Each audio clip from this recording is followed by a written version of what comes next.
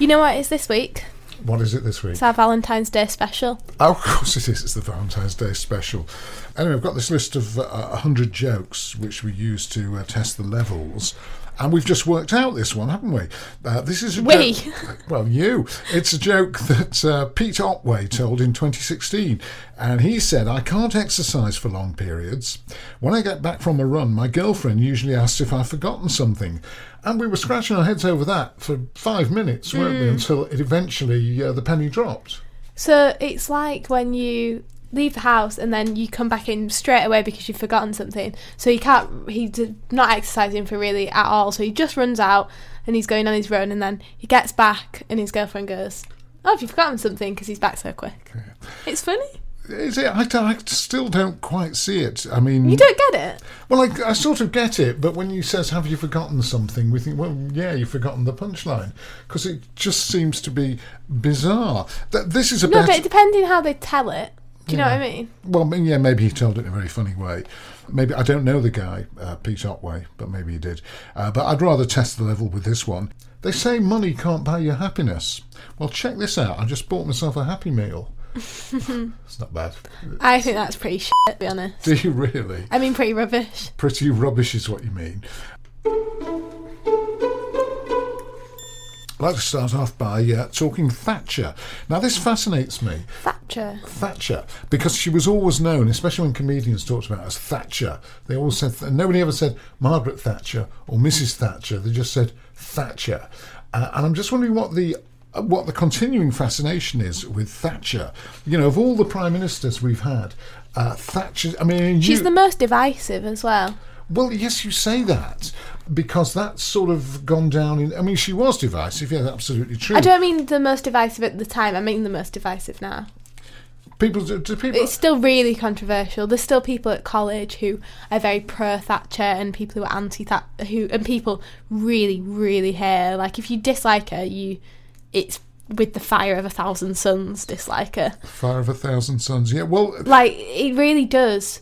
And some people really respect her and say she did all these things and stuff, and other people really, really hate her.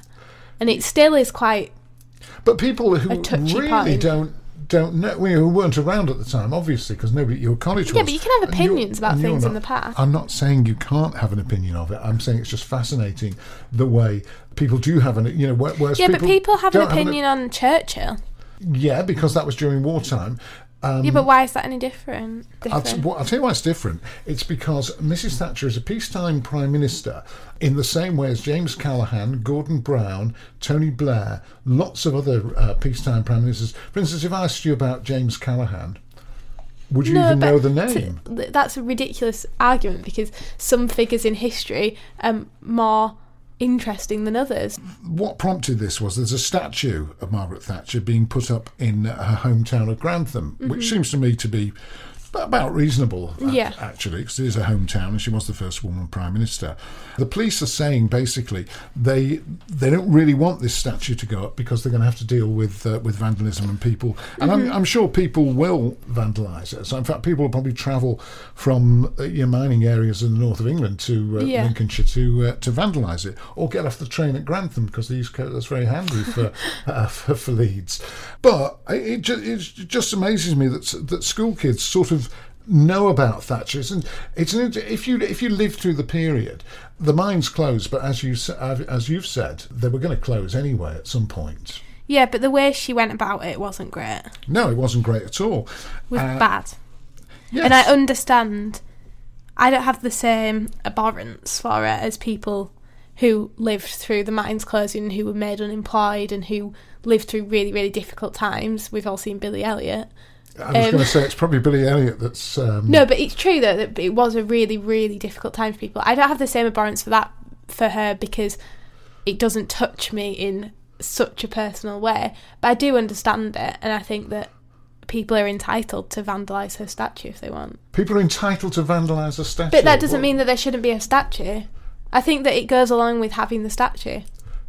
People should be entitled to it. So what should happen? These entitled people who are vandalising the statue, which obviously is vandalism. Well, they would face I don't know what the laws are around vandalism, but you would face those. But that's not a reason for a statue not to be built. just because you think it might get vandalised. But I don't understand what you say. People should be... So the statue should be built, but people should vandalise it. No, not people should vandalise it, but people, if they want to vandalise it, that's their choice. See, my view on Thatcher and some of the people that followed her, whether right up to Tony Blair, who a lot of people said is the natural heir to Thatcher. A lot of people did say that, and still say that Tony Blair was Thatcher's child, not literally, but metaphorically Thatcher's child. But my view is that it's, having lived through all that period, having lived through Mrs. Thatcher and James Callaghan and Tony Blair and Gordon Brown, is that she was supposed to be the great sort of right-wing economist, but things sort of carried on the same. Even under Harold Wilson, going way back, he had to go to the International Monetary Fund because the economy was tanking and that sort of thing. And all those measures that Thatcher brought in, they were more or less the same sort of measures that were brought in, except she was a bit more enthusiastic about bringing in monetary policy and all that. But the same thing happened under Callaghan, and the same things happened under Harold Wilson and others. It just is interesting that she is the only Prime Minister of that era that's remembered. Universities in the news again, Ruth. This story says universities should, quotes, decolonise the curriculum to end the dominance of, quotes, white Western values and beliefs, according to advice published by the new regulator. It's the first time the Office for Students has lent its support to those behind campaigns such as Rhodes Must Fall and Why Is My Curriculum White, and to demands to move undergraduate studies away from dead white men. So those dead white men... Well, no, I think that's an inflammatory remark to say dead white men, because that's what they've said. Yeah, no, but it's a good line. The actual sentiment behind the whole thing is a really good one, of that we study the same figures in history over and over and over again, and the figures who are black that we do study stay the same. So people will always study Martin Luther King and Nelson Mandela, but they don't tend to study Mary Seacole as much as they should do. I think they do at school. All but new kids are coming from school with things about Mary Seacole. That was a bad example. So Mary Seacole I learnt a bit about at primary school, but only a mention of. We learnt about Florence Nightingale much more. All the history I've ever done in school has been white history. I think it's one of the problems. Everything is through the filter of slavery. Slavery was such a thing for so long. I've never learnt about slavery, really, though. Capitalism is sort of built on slavery to a large extent. And that would mean that because blacks were slaves, they didn't have a chance to make they were subjugated. I understand, and it's part that... and there's part of the reason why, and that's part of the reason why you have it with women as well. When you do English literature, many more of the writers that you study are men, and that's partly because women have just not written as many books because they were oppressed for so long. It's not just black history; it's like Asian history. We don't really learn about China or Japan. You could study the partition of India. We don't do that. Some people at high school for their GCSE will study the war, then they will study the war again at A level, and in high school they've studied the war. They've studied about, from 1914 to 1945, about 40 years of history in their entire schooling, and never studied anyone who's not white. So have you ever heard of a thing called deepfake? Deepfake? Yeah. As in F-A-K-E? Yeah. No, never heard of deep. I've heard of fake news, obviously. Right, so deepfake, I'm just going to show you an example of it. I've got the link to it, because I think that will be the easiest way for you to understand what it is. So... anything at any point in time, even if they would never say those things. So, for instance, they could have me say things like, I don't know, how about this? Simply, President Trump is a total and complete dipshit. See, I would never say these things. So I'll explain what I've just showed you for the listeners. Do. So it's a video of Obama, and he's saying lots of different things that he would never say, and it looks completely real. And the beginning of the video shows, and you think it's just actual Obama speaking because it's so accurate. Looks, yeah. And so it's an artificial intelligence based human image synthesis technique, and you combine and superimpose existing images, so you can get lots of actual videos of Obama speaking, so the way his mouth moves, and there's enough hours of footage of him that you can pretty much get any facial expression or whatever, and then you put that on top of the actual person who will do the voice or whatever, and not do the voice, but who will... No, because it's not imitations, is it? No, it's not expressions. So they will move their head and stuff, and then they will put that on top to make Obama's head move and his mouth move and whatever, but the voice is actually Obama's. Basically, AIs will take Obama's voice and get Obama's voice saying pretty well anything. Pretty much whatever, but in a video. Yeah, in a video. So I could say, and the movements are right as well, because AIs will do that. So if I wanted Obama to say, hey, climate change doesn't exist, go out there, there's as many plastic bags as you want, burn things in the garden, because we've proved it, climate change doesn't exist. If I could say that, just me saying it, and AI could do it into Obama's voice, taking all the footage that we've got of Obama,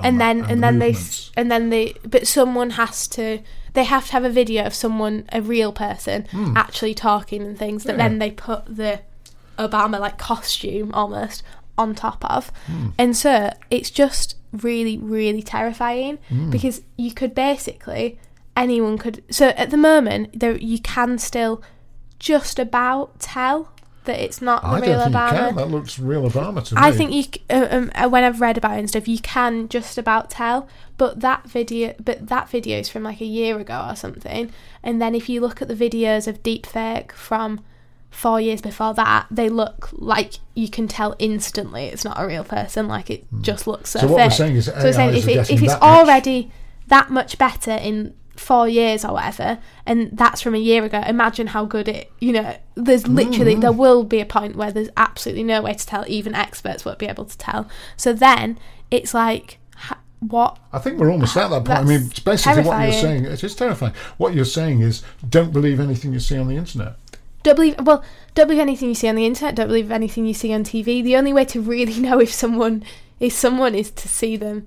Do you know what I mean? And it's also really scary. So I've talked about this before. If you have one of those Alexa things, I think this is kind of hypocritical because there's going to be hours of sound bites of us saying stuff now. But if you look at if you have one of those little Alexa things, because they save absolutely all of that information. So I mean, I think people who have those are actual idiots.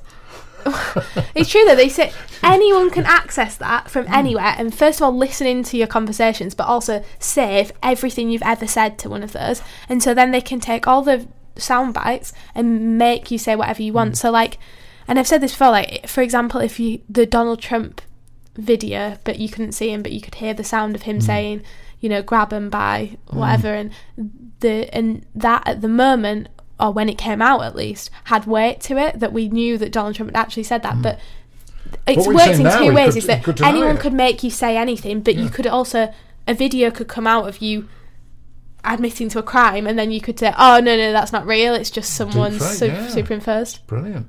By the way, if you have got one of those assistants, all you need to say to it is, play Ruthie, Me and My Dad podcast, and it will play it for you exactly. Because, I mean, people do have them now. No, I understand, yeah. I mean, you're actual idiots. We've heard Ruth tell you that. No, I didn't mean it.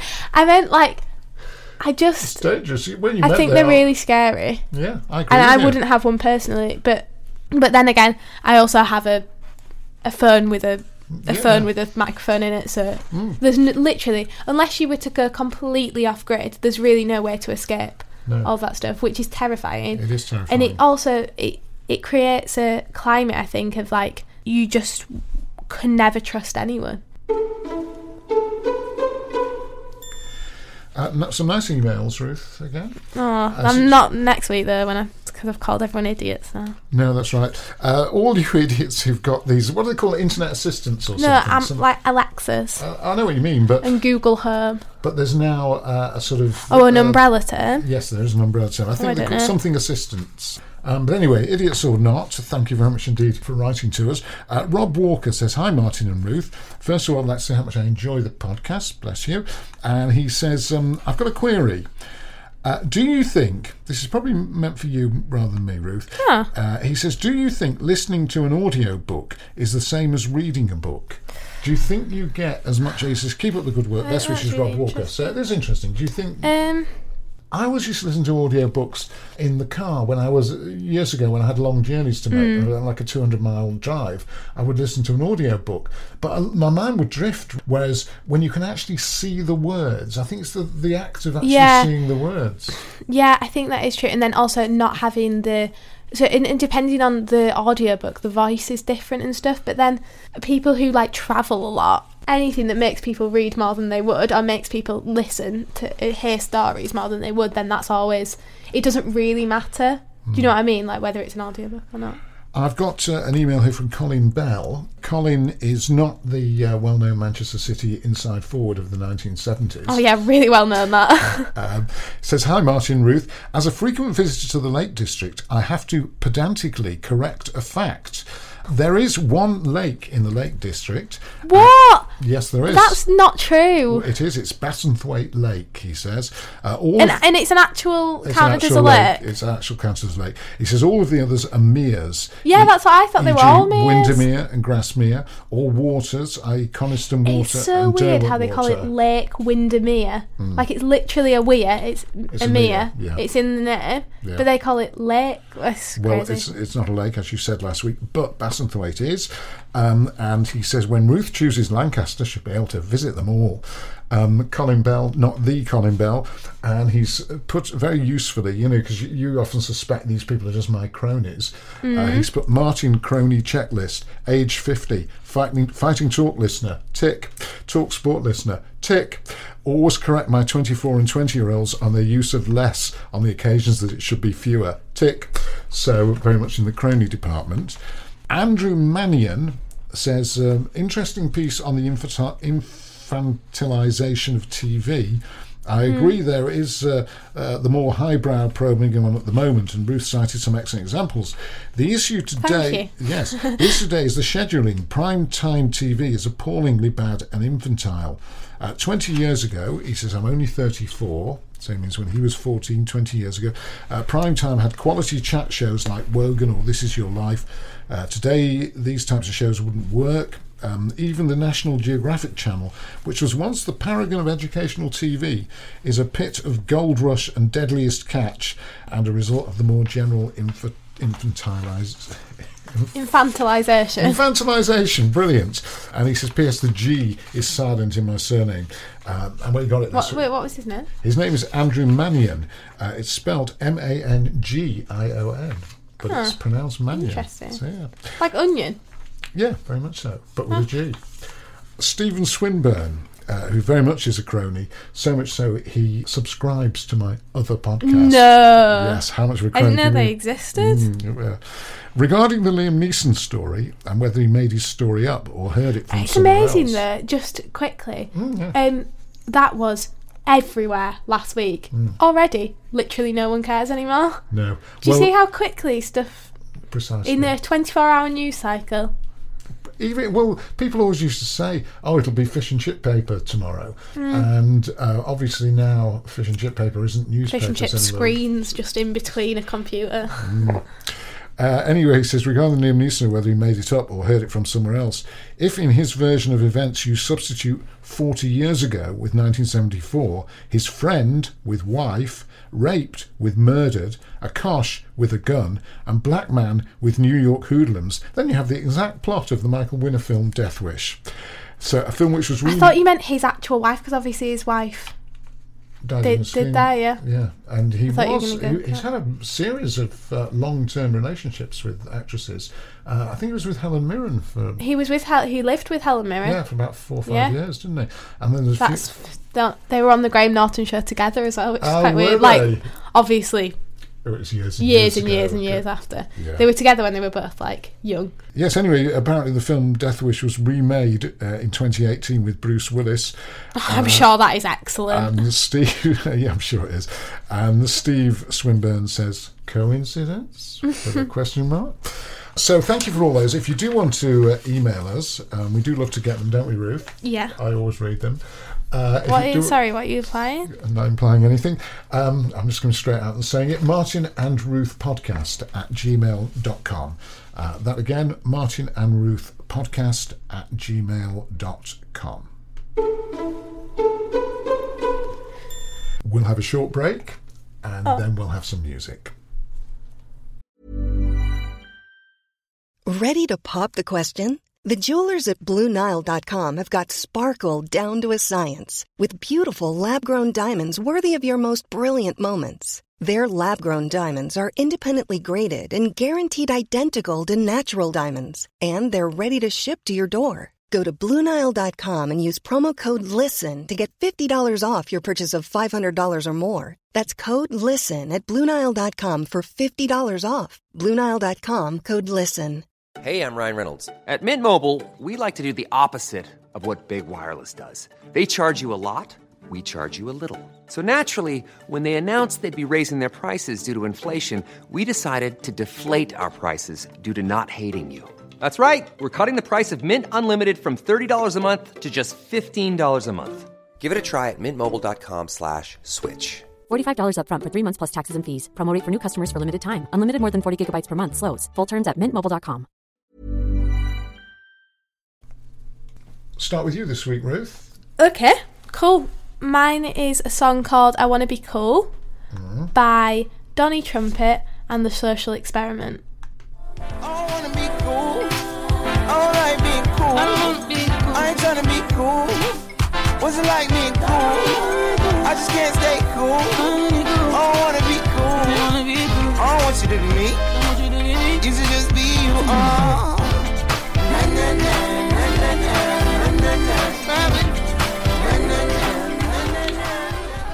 There is Donny Trumpet and The Social Experiment. I Want to Be Cool. So Mr. and Mrs. Trumpet must be so proud of him.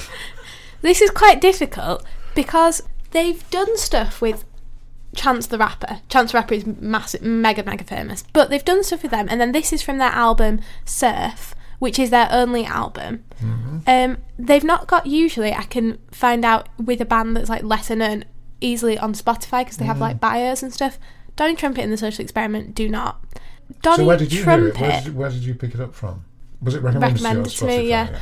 Donny Trumpet is an American trumpeter, like actually plays the trumpet, from Chicago. He's part of the Hip Hop Collective with Chance the Rapper and Vic Mensa, amongst other people, I think.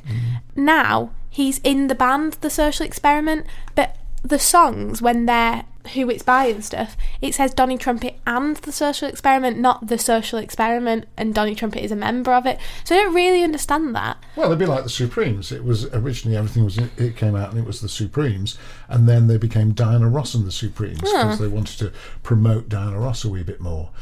So it'd be the same sort of thing. Yeah, I guess it's that, innit? Yeah. Have you heard of Prefab Sprout? No. Well, you're going to hear them now. 12 days in Paris, and I'm waiting for life to start. In the lobby of the Hotel Charlemagne, they are hanging photographs of rap artists and minor royalty. All cigarettes have been airbrushed from these pictures, making everyone a liar and saving no one from their folly. As proud as Lucifer, I do nothing to hide my kerosene dress and flint eyes, which, with one steady look, are able to restore to these images their carcinogenic threat. That's much like the beginning of that Tom Misch. It is a bit. Well, that's why I thought you'd like it. No, I like it. Yeah, it's cool. Prefab Sprout were a band in 1978. Paddy McAloon is the lead singer. Crazy name, crazy guy. But we used to play them a lot on the radio in the late 70s, early 80s. That one's called I Trawl the Megahertz. And it's sort of a bit of classical, a bit of jazz, the spoken word, which you heard there. Originally released in 2003. It's really good. It's quite new as well, then. For you, I mean. Well, for me. It is over a decade ago, but it's new for you. It's new for me. Well, it's been reissued this month. It's out. It's a brand new album. And I read about it in one of the Sunday papers, and I thought, wow, I love Prefab Sprout because they were a very radio-friendly band in the late 70s and early 80s when I was a famous disc jockey, having read about the fact that they've got an album out. Yeah. But it's one long piece with, like I say, jazz, classical, spoken word and all that. So it buys into two things we were talking about last week. One thing, as you heard there, was the airbrushing of cigarettes, as she was talking about from pictures, making us all liars. And also long songs, because that song is 21 minutes long. Paddy McAloon brought this out, first of all under his own name, just Paddy McAloon in 2003, and then reissued in 2019. He says, "Oi, that record was so important to me," because he's from Newcastle, you see. And that is a terrible Newcastle accent. Wow. You're usually all right at accents, but that was really awful. It was. Well, it's because I've got a bit of a cold. It was in the flow of things. He says, "I was so disappointed that The Guardian never even reviewed it." Anyway, he said it stayed with them. They didn't review it. They brought it out again under the name of Prefab Sprout. But I would recommend to you that you check out Prefab Sprout's other stuff from the 80s. You would love it. I know you would love that band, Prefab Sprout. I will do. Private schools. Where do you stand on? I don't think they should education? exist. They do some things. I'm not saying they're an inherent evil. No. But... Well, there's been a couple of books out about private schools. One called Engines of Privilege, Britain's Private School Problem. Obviously talking about the fact that most of the people in the government went to private school. Most of the people at the top of the media and all that.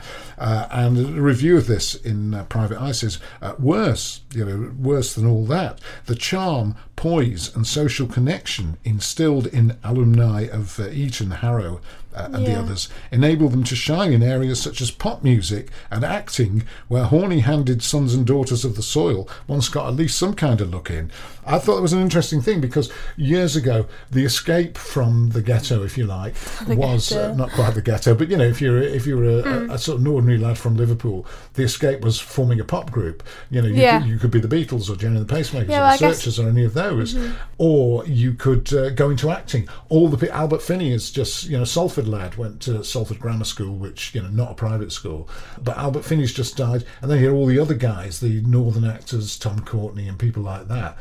So acting and pop music were a sort of the places for working class people and to do things well. Like boxing and football and that sort of thing. But now it seems even that has been taken over by the private schools. Yeah, and I guess like comedy to an extent as well.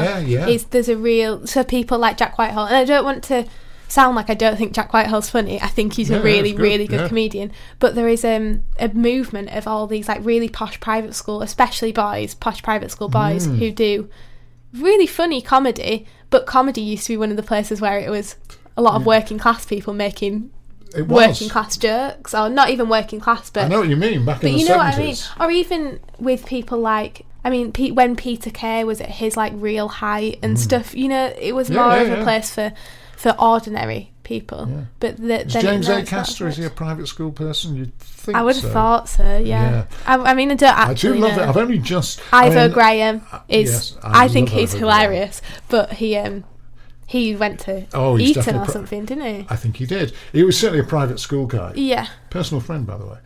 Well, he is, actually. No, and again, I think all of them are funny as well, but it just... It's another thing of that.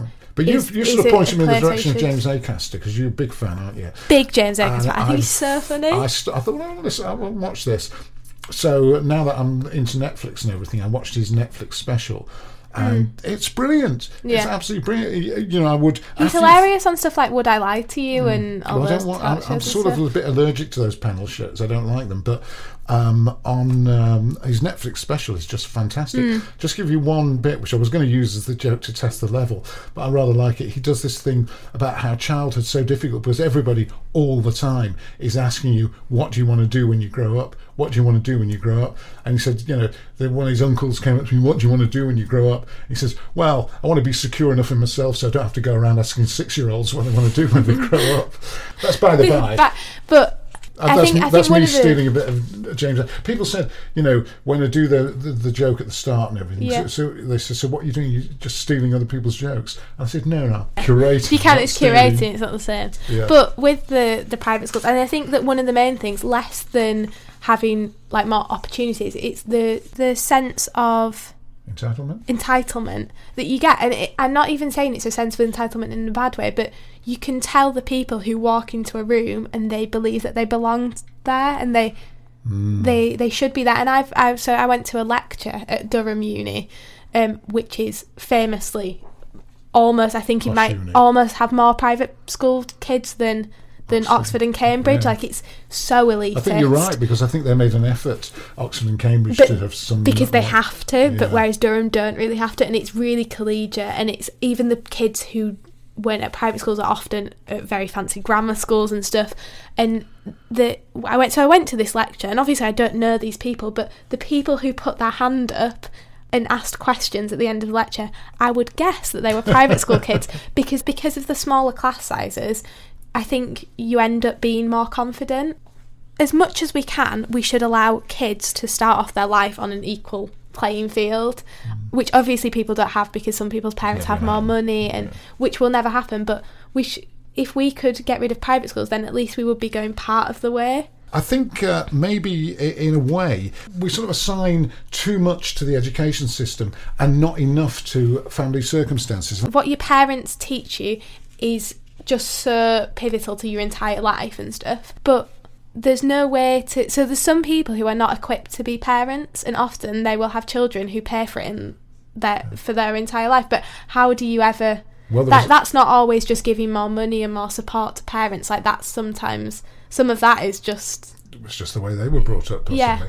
There was... So how would you do it? There was a politician. He was but then also you're moving... Just while I remember, and we're still on this, you're moving to an idea of like collectivized upbringing of people. So like Plato in the Republic says that this will make kids the strongest and stuff, but that's what like the Nazis and it's also recommended, and it's also what Orwell refers to in 1984. Do you know what I mean? Then you're getting onto a very scary world. Interestingly, it's how they bring up kids in the kibbutzim in Israel. When I was in Israel, all the kids are taken from their parents and they go to the children's house, they call it, and they're brought up collectively. I don't know whether they still do it. I think it might have sort of died out a bit but it was a key thing in the kibbutzim. All the kids were taken away and they went to the children's house. So as soon as you had them for the first 6 months of their life, and then they were brought up only for 6 months. 6 months, maybe a year. I don't know. I'd have to look that up. But then they were taken to the children's house so that the mothers could carry on working in the fields and everything. So the mothers there'd be a very short time that they'd be with the mothers. They brought them up collectively, considered to be very idealistic. Tony Benn, who was a very socialist politician, who was one of Jeremy Corbyn's mentors, if you like, he was, I'm all for Israel and the kibbutzim and bringing the children up collectively like that, the collective farms which the kibbutzim that's what they used to do in Sparta as well. Yeah, but it's not turned out necessarily for the good, because if you actually go to Israel now, there's a lot of social graces that haven't been learnt, put it that way. It's people are still, the jury is very much still out on that. It's very easy to take hold of people that way though, and indoctrinate them into a fascist regime and stuff. Do you know what I mean? When you start to educate everyone collectively, you're also making clones of people, which is not great. Let's lighten the whole thing up and finish with Cardi B news. My favourite type. Well, I've become a big fan of Cardi B since we played her on the Music Spot. I was not particularly a fan of her music, but a fan. And she did win the Best Rap Album, didn't she? At the Grammys? She did. And she's also quite an outspoken activist now as well. Yes, she is. Well, listen to this. Cardi B and her romantic partner Offset. Offset, Offset. From Migos. Yes, you see, his mum and dad, Mr. and Mrs. Offset, must be so pleased with him. But anyway, wow, second time you made that joke. I know, but it was so good. I mean, it never stops being funny, that one. Anyway, Cardi B, who, as you say, is quite active in all sorts of areas. She posted to Instagram footage of the kitchen cupboards in the place, what's in the kitchen cupboards of the place that she shares with Offset. And apparently they're full of cereal. Not British full, which would be like 5 boxes, says Caitlin Moran. Caitlin. No, not Caitlin. All right, Caitlin Moran. Yeah, so Caitlin Moran says, these cupboards are not British full, which would be about 5 boxes, but American full, 40 boxes of cereal. God, that sounds like an absolute dream. Well, let me tell you what your hero Caitlin Moran says. She says, how do people like cereal so much? Cereal is, and then she uses that S word again. She said, so desiccated and gnarly, you have to send milk in to sort it out. What? That's such crap. Well, and she says, and that's Rice Krispies or Shreddies. The healthy, not dangerous stuff. By the time you get to things such as Lucky Charms and Chips Ahoy, that's America. Pretending you could have massive lumps of chocolate or marshmallow for breakfast every day. But they're brilliant. And live past the age of 47. Cereal, do you want to know how Kathleen sums it up? Yeah. Cereal, she says, it's either boredom or death in a box. No, it's so good. If I could eat cereal for all 3 meals, I would. Well, that's cereal what Seifert said the same thing. He said, it's so good, and it's crunchy, and also the milk is good. It's just so... And you can have cereal desserts, but also more cereal main courses, like Weetabix. There's those cereal cafes now, which I'm all for. Well, there you go. If you want to get in touch with us about cereal or any other major issues that we've raised, cereal... I never got to say the joke about private schools, which was very good because it's a Samuel Beckett joke. Do you know Samuel Beckett? Yes, the playwright. Waiting for Godot. The Irish playwright. Well, he was a teacher at a private school in Belfast. Campbell College in Belfast. He was a teacher there. Mm-hmm. And he quit. He said... He thought it was rubbish. He thought it was Spartan and brutal and full of... so he quit. And when he quit... Actually, on this, I've got some friends who have been to private school and stuff, and the girls that I've heard about at private schools are much more bitchy. Can I say bitchy? You can say bitchy, yeah. Yeah, and the boys are more mean, and they're more cruel at private schools, and I think that's maybe because they're under so much pressure to do really well because private schools expect it, that everyone's properly high school film mean to each other, more so than in state schools. Well, Samuel Beckett found that. He said it was brutal. He quit as a master at Campbell College in Belfast, and he was told he was abandoning, quotes, the cream of Ulster, and he replied, yes, rich and thick. That's funny. So we've curated some fine jokes. Yes. If you want to get in touch with us about any of the issues we raised, private schools, cereal, Cardi B, anything, you can do it. It's martinandruthpodcast@gmail.com. And if you want to listen to the songs in full on Spotify or any of the songs from any of the other weeks, then you can go to Spotify and search Martin and Ruth or Ruthie, Me and My Dad, and either of those will get you to the playlist. Did you want me to tell you a meme? Oh, I forgot meme of the week. Well, we didn't, because You remembered it, yeah. I forgot it. Go on then. This is like a tweet that someone's taken and put on Instagram as a meme. So, my girlfriend told me to treat her like a princess, so I married her off to a random stranger to strengthen the alliance with France. Good. That will do it for this week then. So thank you very much indeed for listening, and subscribe and like. We always say this, don't we? Subscribe, like. We used to think nobody could care less. I just think if someone's going to like something, they're going to like it anyway. Yeah, but we don't mean like. They're not going to be like, oh, like it. Oh, okay. Yeah. No, but we mean like. There's every possibility you might like it, but now we want you to like it as well. Okay, thank you for listening.